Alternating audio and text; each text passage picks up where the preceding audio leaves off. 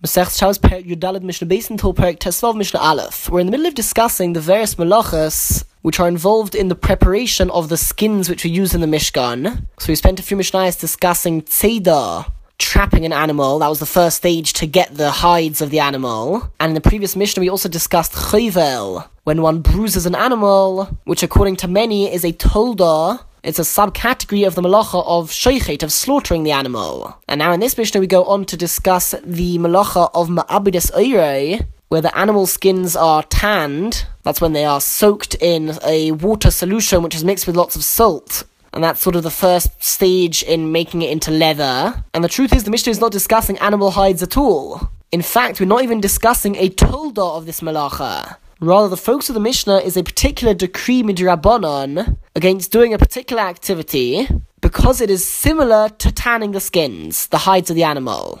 And that activity is pickling food, pickling vegetables, putting them into a salt water solution in order to improve the vegetables and make them last longer. So although that is not done on the animal hides, you're pretty much doing a very similar activity just to food. So because of its similarity, the Rabbanon decreed that this is forbidden, but as we're going to see, it's only forbidden if it's similar to the act of tanning the hides. And because of that, the Mishnah says, in Oisin Hilmi b'Shabbos, one may not make Hilmi on Shabbos. Hilmi is the regular pickling solution which was used. And the way it was made is that there would be some salt in a utensil. Then you would add water to the salt. There's a very large amount of salt. And then after that was all mixed together, you would add in a little bit of oil as well. So that is forbidden. However, one is still allowed to make a little bit of salt water, as long as he only makes a little bit and he doesn't add oil, and he can use that to dip his bread into it, or he can put that solution into a cooked dish. As long as the solution is slightly different to the regular tanning solution or the regular pickling solution, so he puts less salt in. So in that scenario, he is allowed to make it and use it as long as it's a small amount. However, Rabbi Yossi asks a very strong question. Rabbi Yossi said, surely at the end of the day, this is considered hilmi. This is considered a pickling solution, whether there's a lot of it or a little bit of it. What's it going to help making just a little bit of it? If we allow you to make a little bit of pickling solution, or a little bit of salt water, just not a lot of it, then people will come to saying and believing that I can do any malacha, just a little bit of it. I can plant just a few seeds as long as I don't plant a lot of seeds. Of course that's not true. So why over here are we allowing you to do a little bit of it, but not a lot? Now the Chacham would answer that the difference between doing a lot of it and a little bit of it is that when you do just a little bit, it's not considered similar to tanning the hides. Especially if you don't add oil and you add a bit less salt, it's not similar, so therefore it's not forbidden. But Rabbi Yossi says, you're right that the Chacham only decreed it in a case where it is similar to tanning the hides. But how did that manifest itself? What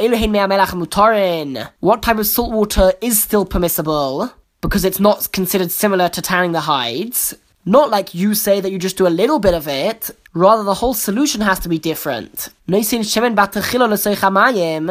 first add oil to water and then add the salt into that mixture. Or add the oil into the salt and then add the water. So if you make the pickling solution in a different way, so it won't be as good quality, and then the actual solution is different, and so only in that scenario is it not considered similar to tanning hides, and only then would it be permitted according to Rabbi Yossi.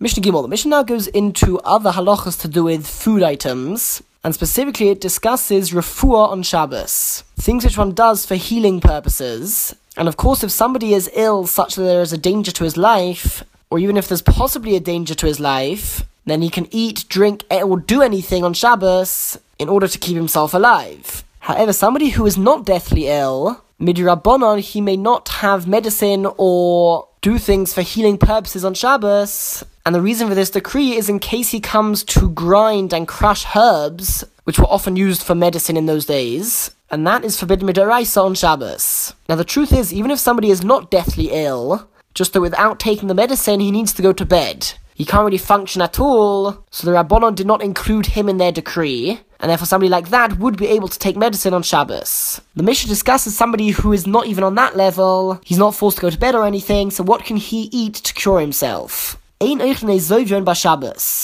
not eat a zovion on Shabbos. This is a type of hyssop plant, and it was used in order to cure a disease where somebody had worms in his stomach or intestines. Reason being that lafish ein ma'achal b'riyim, because this is not a food which healthy people ever eat, and therefore it's very clear to everybody that he is eating it for the sake of medicine. And that really is the only reason why he is eating it, and therefore it's forbidden. But he can eat your ezer, which is a type of plant which is used to heal worms in the liver.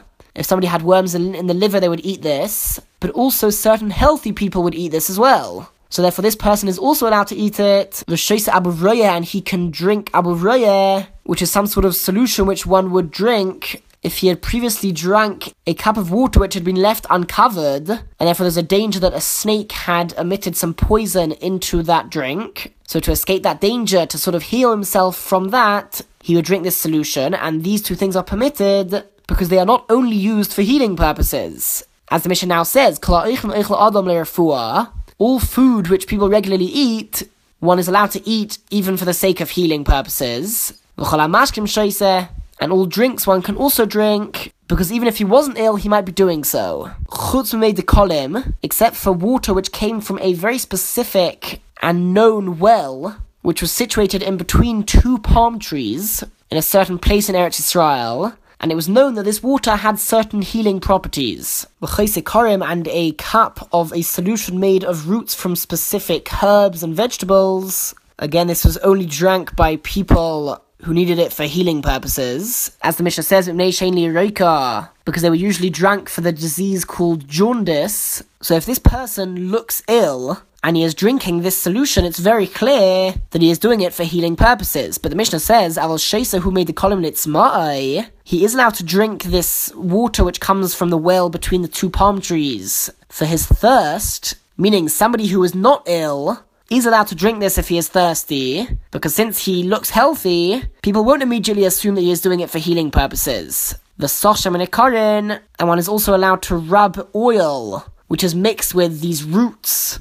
Shaloi Refuah, not for the purposes of healing, since if he looks healthy, people won't immediately assume that he is doing it for healing purposes, since this did have other purposes as well, and therefore that would be permitted. So to summarize, something which is regular food can be eaten by anybody, even if he is ill, and even if he is intending for it to be used for healing purposes.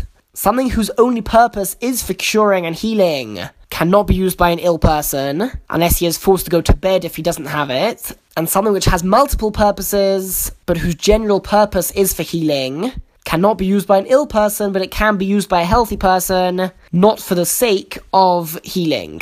Mishnah Daled continues the Mishnah on the theme of Refuah b'Shabbos, doing things for healing and curing purposes on Shabbos. HaChishish b'Shinov, one who has a toothache, may not fill up his mouth with vinegar in order to heal the toothache, because it is obvious that that is why he is doing it. Because no normal healthy person would do the same. But he can dip things into vinegar in a regular way. For example, he can have bread and dip it in vinegar and put that in his mouth. And then if he gets healed by doing that, then great, he can get healed and that's totally fine.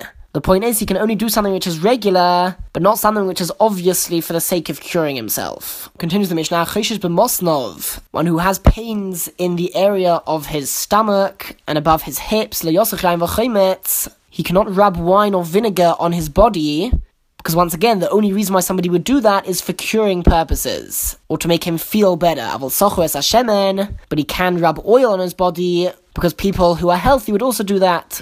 However, he cannot rub oil from roses on his body, because that was very valuable and expensive, and so even healthy people would not do that. It was only really used for healing purposes, so once again it will be forbidden. But of course there's an exception to that as well. Princes and other very wealthy people, they can rub oil from roses on their wounds,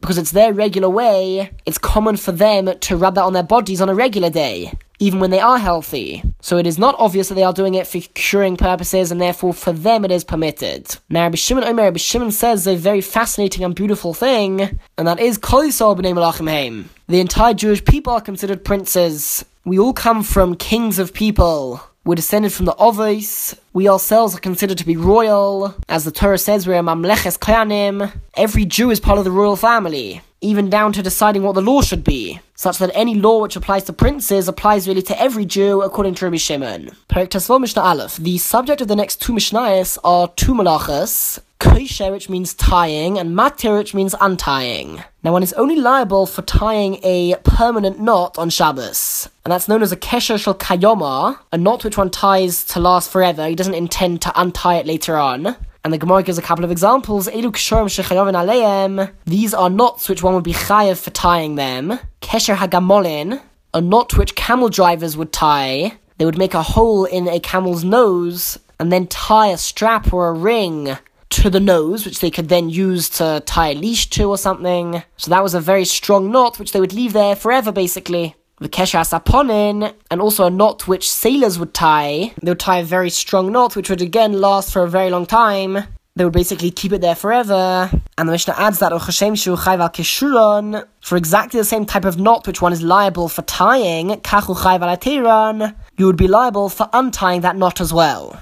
And of course, according to those opinions that a malacha tzricha legufa, a malacha not done for its positive constructive purpose, but rather to sort of get rid of something, according to the opinions that one is exempt from malacha tzricha legufa, one would only be chayav for untying a knot if he's doing it for a constructive purpose, such as to tie a better knot. But not if he just doesn't want the knot, then it would be considered malacha tzricha legufa, for which he would be exempt according to many opinions. Now, there are some Rishonim who understand the two examples which the Mishnah gives, the knot which you tie on a camel and on a ship, as teaching us that one is only liable for tying a knot if it is a professional type of knot. It's not an easy knot to tie, and according to that, if somebody ties an easy knot to tie permanently, he wouldn't be chayav. But that is a machlokes in the Rishonim as to whether it's enough that the knot be permanent, or whether it also needs to be a professional knot in order for one to be chayav for tying or untying that knot. Now, Rabbi Meir adds a leniency here. Rabbi Meir says,